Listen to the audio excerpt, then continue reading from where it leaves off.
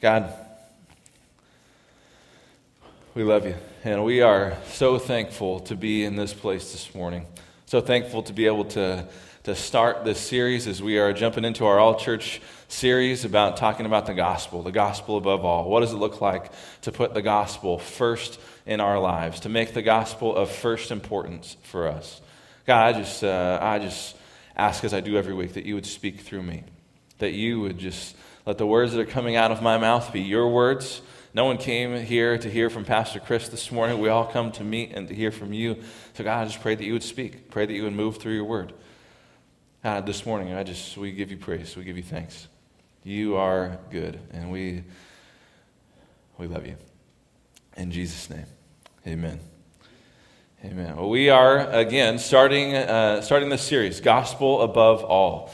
Gospel Above All is just what it sounds like. It's about putting the gospel of Jesus Christ first and foremost in our lives. This is kind of the rhythm of our church. As I've said, we are going to jump into this all-church study. Our small groups are going to be covering similar things as we move forward in small group time. It's just going to be a great opportunity just to hang out together, to dive into the gospel. But the gospel of Jesus Christ is what saves us. It is what sends us. It is so important for us to put the gospel of Jesus Christ first and foremost in our lives. We're going to be talking about the gospel for the next 8 weeks and how the gospel changes us and pushes us and shapes us and affects a different part of our lives. It should be of first importance in our lives. That's really what we're going to talk about this morning. We're going to kind of lay the foundation for the rest of the series, the rest of the small groups, and really just talk about what is the gospel. What is the gospel of Jesus Christ, and why should it be first importance in our lives? If you want to turn with me, we're going to go to 1 Corinthians chapter 15 first. We're going to be all over the place today. I hope you got your page-turning fingers ready. We're going to be all over the place. But 1 Corinthians chapter 15, Paul is talking to the church in Corinth, and he just wants to remind them of what should be first importance in their lives. Chapter 15, starting at verse 1 in 1 Corinthians. Now, brothers and sisters, I want to remind you of the gospel I preached to you, which you have received and on which you have taken your stand. By this gospel you are saved, if you hold firmly to the word I have preached to you. Otherwise you have believed in vain.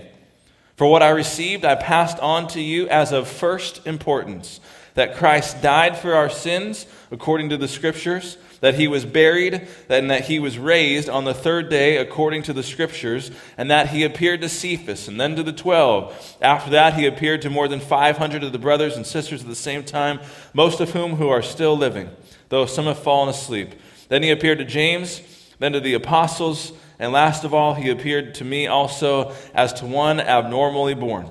Now, that's kind of a weird statement, right? What is he talking about? He's talking about, the word here is really talking about kind of the suddenness of his conversion. He didn't get to just Jesus didn't pull him off the street and teach him for a while and have him follow him for a little bit. It was a very sudden thing. It was he's walking down the road and he sees a light. He meets Jesus. He has scales on his eyes, just like a very sudden, powerful experience for him. That's what he's talking about here when he does this. There's another version that says untimely born. Same thing. That's kind of what he's talking about here. He says, for I am the least of the apostles and do not even deserve to be called an apostle because I persecuted the church of God. But by the grace of God, I am what I am. I love that line. We're going to keep coming back to that line over the next 8 weeks. By the grace of God, I am what I am. And his grace to me was not without effect. No, I worked harder than all of them, yet not I, but the grace of God that was with me. Whether then it is I or they, this is what we preach, and this is what you believed. This is the gospel. And he keeps going here talking about resurrection. We'll get there later as well. But I just want you to just hear his words, this church in Corinth. He's not kind of mincing any words. This is the gospel that saves you. I'm passing on to you what I saw as first importance. First of all, that Christ died for our sins, according to the Scriptures. Then he was dead, and he was buried, and he was raised to life, according to the Scriptures. This is the gospel. This is what should be first importance in our lives. And I want to unpack this a little bit, because this is going to lay the foundation for us over the next 8 weeks of this whole series, this gospel above all. If we're going to put the gospel above everything in our lives, we have to have a firm grasp of what the gospel actually is. And so this might sound like a little bit of a review week for you, but I want us to all be on the same page as to what the gospel is. And here's kind of an answer for you. What is the gospel? And we'll unpack this answer for you. But this is the gospel, that the holy, just Creator of all things saw us in our sin and sent His Son to take our place so that we might live with Him forever. This is the gospel. The holy, just Creator of all things saw us humans in our sin, but He didn't want to leave us there, so He sent His Son to earth to take our place so that we might once again be in right relationship with God and be saved.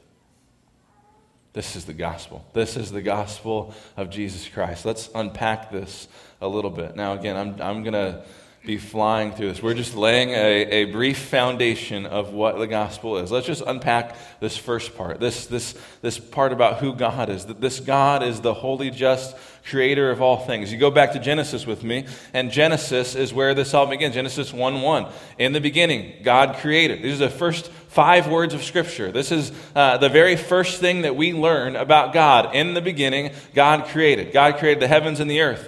He looked at all of His creation and He said, "It is good."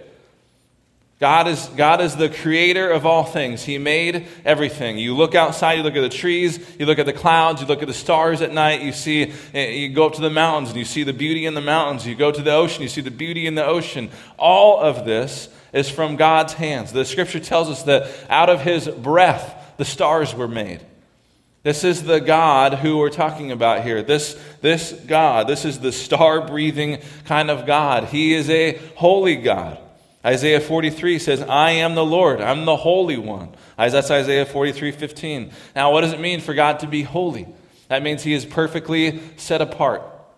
He is absolutely and completely unique. He is absolutely pure. This is what it means for God to be holy. He is set apart. He is separate from us. He is absolutely pure. He is unlike us. He is incomparable. He is unique. Now, here's the crazy thing. If you go back into Genesis chapter 1, verse 27, you hear that we are created in His image. We're created in the image of this holy God, this set apart, separate, pure, unlike us, incomparable, unique thing, unique God. We are created in His image. But He is holy. There is no wrong in God. There is no sin in God. He is absolutely holy, absolutely other. This is what we mean when we talk about God as holy. Now, what does it mean for God to be just? We're talking about this holy, just Creator of all things. What does it mean for God to be just?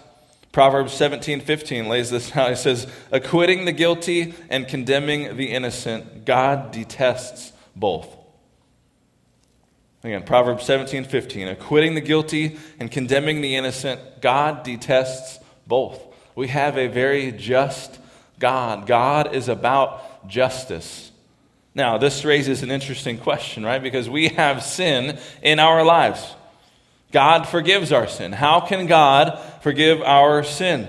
How can God look at a guilty sinner and say, "You are innocent"?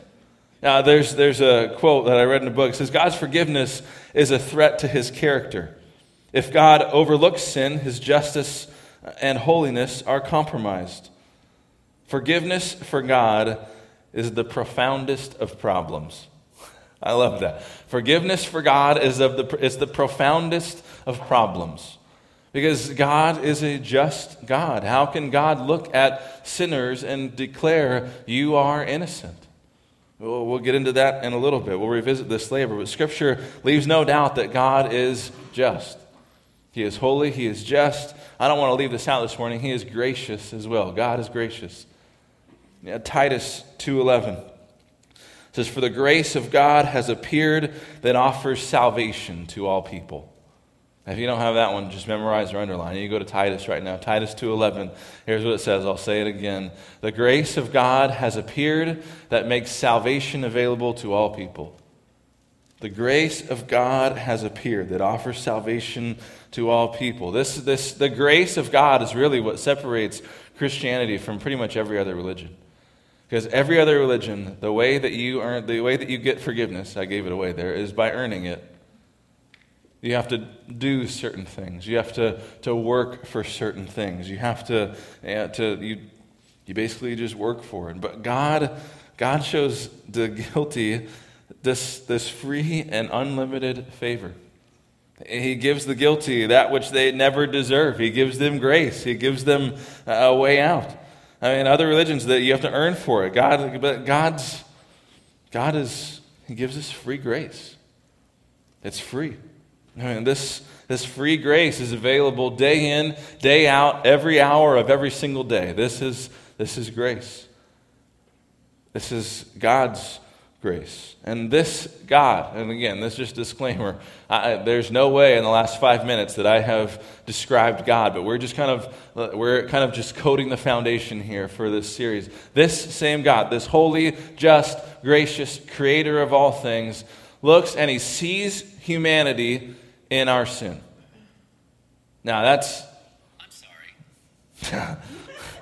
My watch just thinks I was talking to it. I don't know. So this God, holy, just, creator of all things, looks down and sees us in our sin. Now, here's the truth here this morning that we need to understand and we need to just go with as we go into this series. The truth about sin is this, that we are all created by God.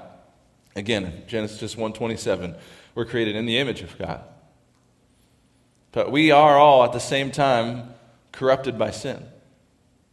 That's pretty clearly laid out in Scripture, that we are all created in His image. Genesis 1:27 makes that pretty clear. It says, "So God created mankind in His own image. In the image of God, He created them. Male and female, He created them." We are created in the image of God, but we are corrupted by sin. And it doesn't take long in the story. It's on page 3 in my Bible where sin comes into this picture, where sin corrupts humanity. Genesis chapter 3. And it doesn't take much longer for God in Genesis chapter 6 to say that He regrets making humans. All right, we are corrupted by sin. We are created in the image of God, but we are corrupted by sin. This is kind of this dichotomy that we live with. I mean, we have we see things that we know are after the image of God, and we see things in our lives that we know are out of the corruption that comes from sin. I mean, think about this. In our lives, we have the capability of rational thought and moral choice. But on the flip side of that, we have sinful thoughts and we have sinful motives. On the one side, we have this capability, we have this capacity to create and love. But we also, as humans, have this capacity to hate and destroy and to covet and to fight. Like, we have this dichotomy that lives in us all the time. We are created in the image of God, but we have been corrupted by sin. There's a quote by a guy named John Stott. He says this: "Human beings are inventors of hospitals for care of sick, universities for the acquisition of wisdom, churches for the worship of God. But we also invented torture chambers and concentration camps and nuclear arsenals. This is the paradox of humanness. We are both noble and ignoble, rational and irrational, moral and immoral, creative and destructive. We are both loving and selfish. We are both godlike and bestial." This is the dichotomy that we live in our lives. We are created in the image of God, but we are corrupted by sin. And there's some effects of this sin in our lives. It doesn't take long to look through the book of Romans. We'll actually go there. If you want to go to Romans chapter 3 with me, we'll start there. Just to really understand sin. Because I think if we're going to really understand the gospel, we're going to understand the freedom that comes from Christ, we need to understand what we are being freed from. And so go to Romans chapter 3 with me. If you're in one of our pew Bibles, page 967. Romans chapter 3. And I just want to answer this question for you. How are we corrupted by sin? Well, because of sin, I think it's pretty clear that we have rebelled against God. Sin is our rebellion against God. Romans chapter 3, verse 9 through 12. What shall we conclude then? Do we have any advantage? Not at all. For we have already made the charge that Jews and Gentiles alike are all under the power of sin. As it is written, there is no one righteous, not even one. There is no one who understands. There is no one who seeks God. All have turned away. They have together become worthless. There is no one who does good, not even one. You understand the sentiment here. He keeps going, but you understand this sentiment that sin is rebellion against God, that we do not do what is right. We have turned away from what God has made for us. See, the essence of sin is ourself. The God-ordained order of things is really kind of God, neighbor, self. The essence of sin is kind of flipping that on its head and making it self, and then there's like a lot of like dot, dot, dot, dot, dot, dot, dot, like it's a long way down the road, and then we kind of, God and neighbor kind of fight for second and third down there. But the essence of sin is really just making everything about ourselves. We kind of rebel against God. We turn away. This takes root. We see even words. There's a lot of words in our language that start with the word self. You just see kind of the selfishness that comes with all these. We have things like self-indulgence, caring about ourselves first. What is it that is going to make me happy? We have things like self-righteousness, feeling better than other people, making me number one. And both of these, and really a lot of these self-words are really rebellion against God. It's turning away from who God is calling us to be. Rebelling is making it about us. In sin, we rebel against God. In sin, we are also separated from God.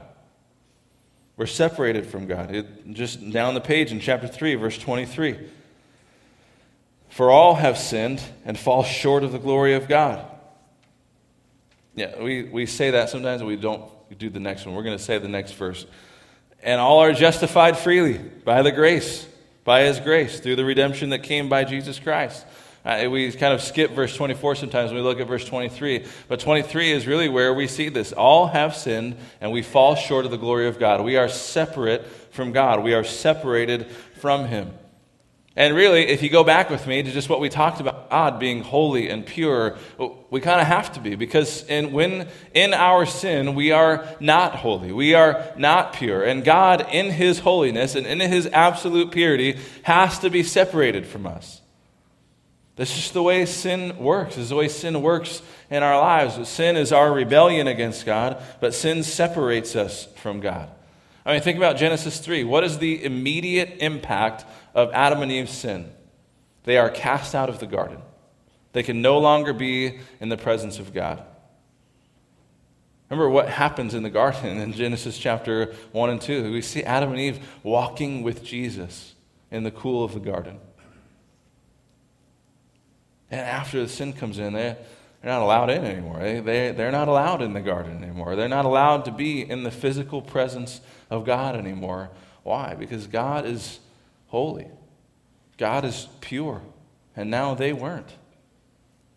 And for God to remain holy and to remain pure, there had to be that separation there. Sin separates us from God.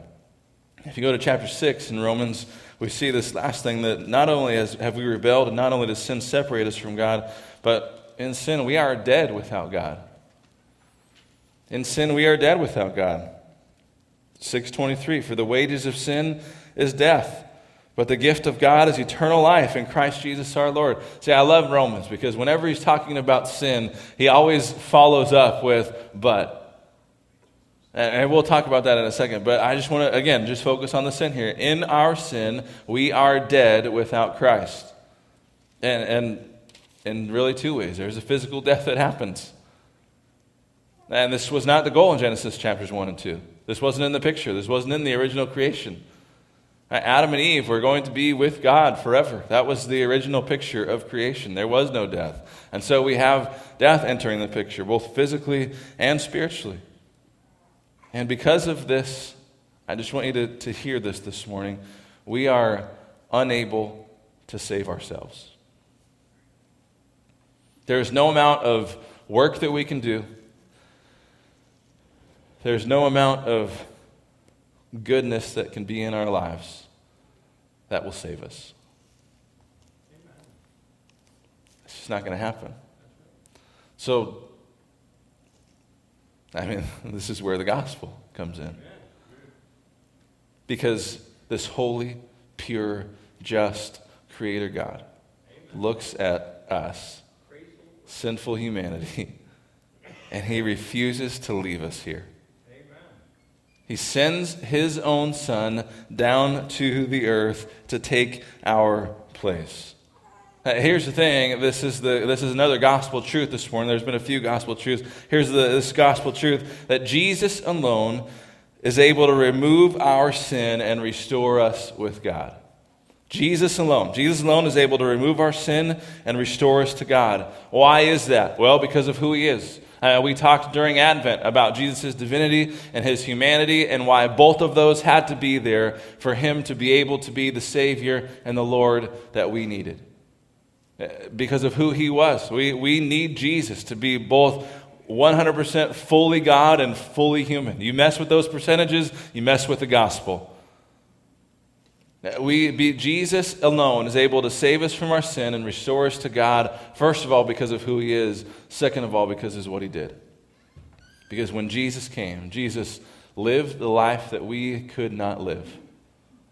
You go to Hebrews chapter 4, and it talks about Jesus, who is our high priest in the book of Hebrews. We don't have a high priest who is unable to sympathize with us in our weaknesses. We have a high priest who is tempted in every way, yet did not sin.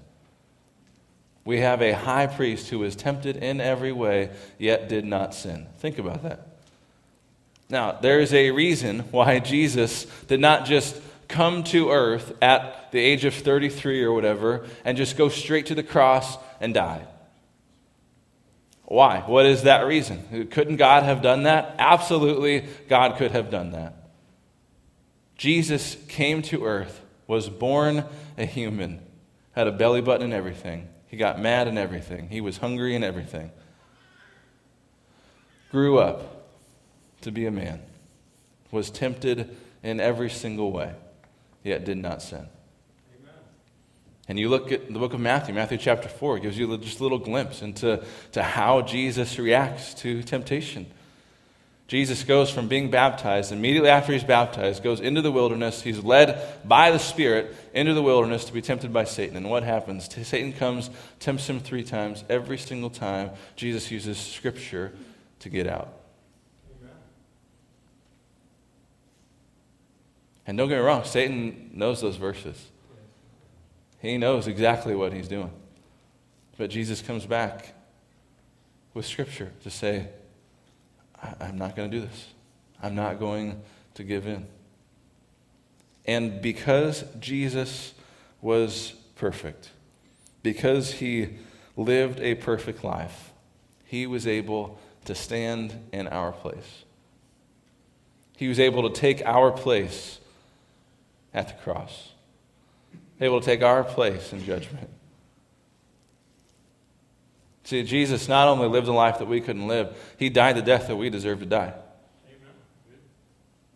Jesus died the death that we deserve to die. 1 Peter chapter 2. If you want to go there with me, it's on page 1048 in our Pew Bibles. 1 Peter chapter 2 says this: He Himself bore our sins in His body on the cross so that we might die to sins and live for righteousness. By His wounds you have been healed. By His wounds you have been healed. I want you to hear this again. He Himself bore our sins in His body on the cross so that we might die to sins and live for righteousness. By His wounds you have been healed. Now, earlier we were talking about kind of the payment for sin is death. Jesus did not have any sin, so why did Jesus have to die? Well, the gospel is that Jesus, even though he didn't have to die, chose to for our sin. Jesus took our place on the cross. See, sin is kind of man substituting ourselves for God as first place in our lives. Salvation is God substituting himself for man. This is the answer to our dilemma from the first part. How can God be just? How can God just declare that a sinner is innocent? How can God look at you and I as sinful human beings and say, you are perfect, you are innocent, you are not guilty? Because he took the punishment himself. Amen. This is why he can say that, because he took the punishment himself. And holy justice, God doesn't just look over sin. God poured justice over our sins. In his holy love, God does not just overlook us in our sin.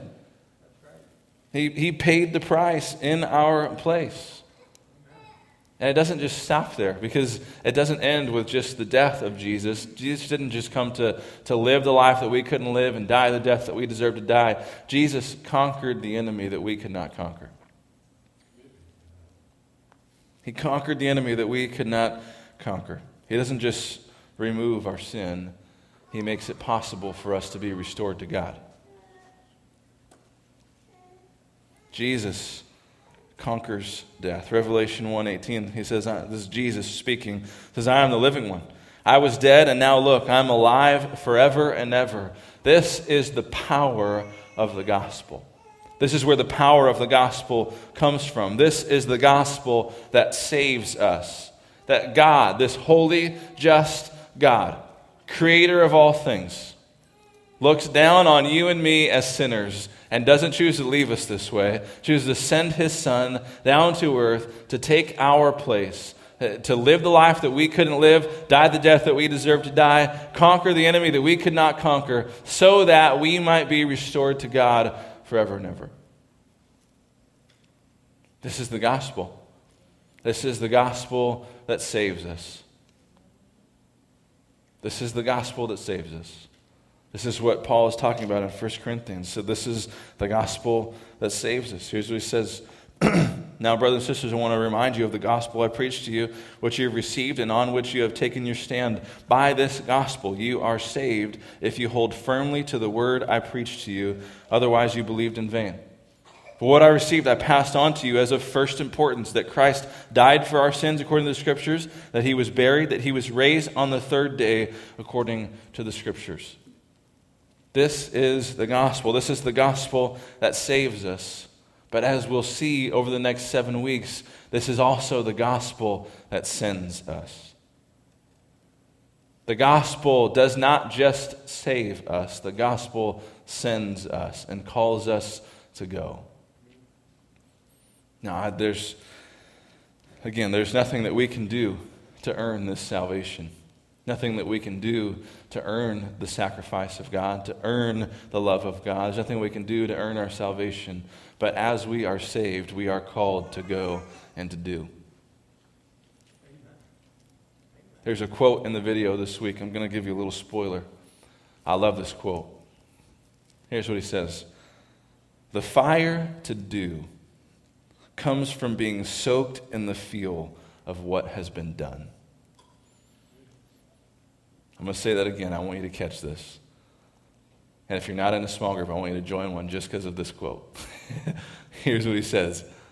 The fire to do comes from being soaked in the fuel of what has already been done. Amen. This is the gospel that saves us, but it's also the gospel that sends us. And I'm so excited for this series. Cannot wait to keep going next week. I hope you join a small group and get involved. This is the gospel. This is the gospel that we put above everything in our lives. This is the gospel that goes before everything else in our lives. And there's a lot of other things in our lives, but this is of first importance. that Jesus died according to the Scriptures, that he was buried and raised to life on the third day according to the Scriptures, so that you and I might have right relationship with God and be with him forever. Amen. Let's pray. God, thank you so much for the grace that you show, the forgiveness that you show. God, thank you so much for this gospel.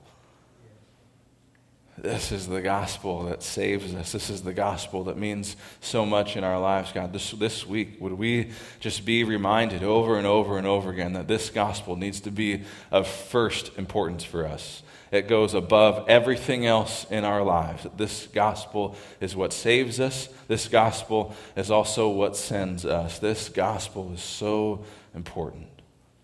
God, over the next 2 months, we're just going to be focusing on this gospel. I pray that every single day you would remind us of this gospel, that our first waking thought would be that just to remember that the God of the universe looked down on us as a sinful humanity and did not choose to leave us there, but sent his own son to die for us. God, John 3:16, for you so loved us that you sent your own son for us, that whoever believes would not die, but live eternally with you. God, this is our hope. This is our prayer. This is the gospel. God, I just pray as we go forward that you would help us to live into this gospel, that this would shape our lives, that it would focus us each and every day. God, we are so thankful for you. We love you in Jesus' name. Amen. Amen. Would you stand with me this morning? And just a reminder, if you haven't already, take your pictures after service. But I want to pray this prayer of blessing over you as you leave. May our God of grace, of love, may the God who loves you enough to send his son for you go with you and ahead of you this week. May he empower you through his Spirit to make a difference in your community. Go in grace and love this week.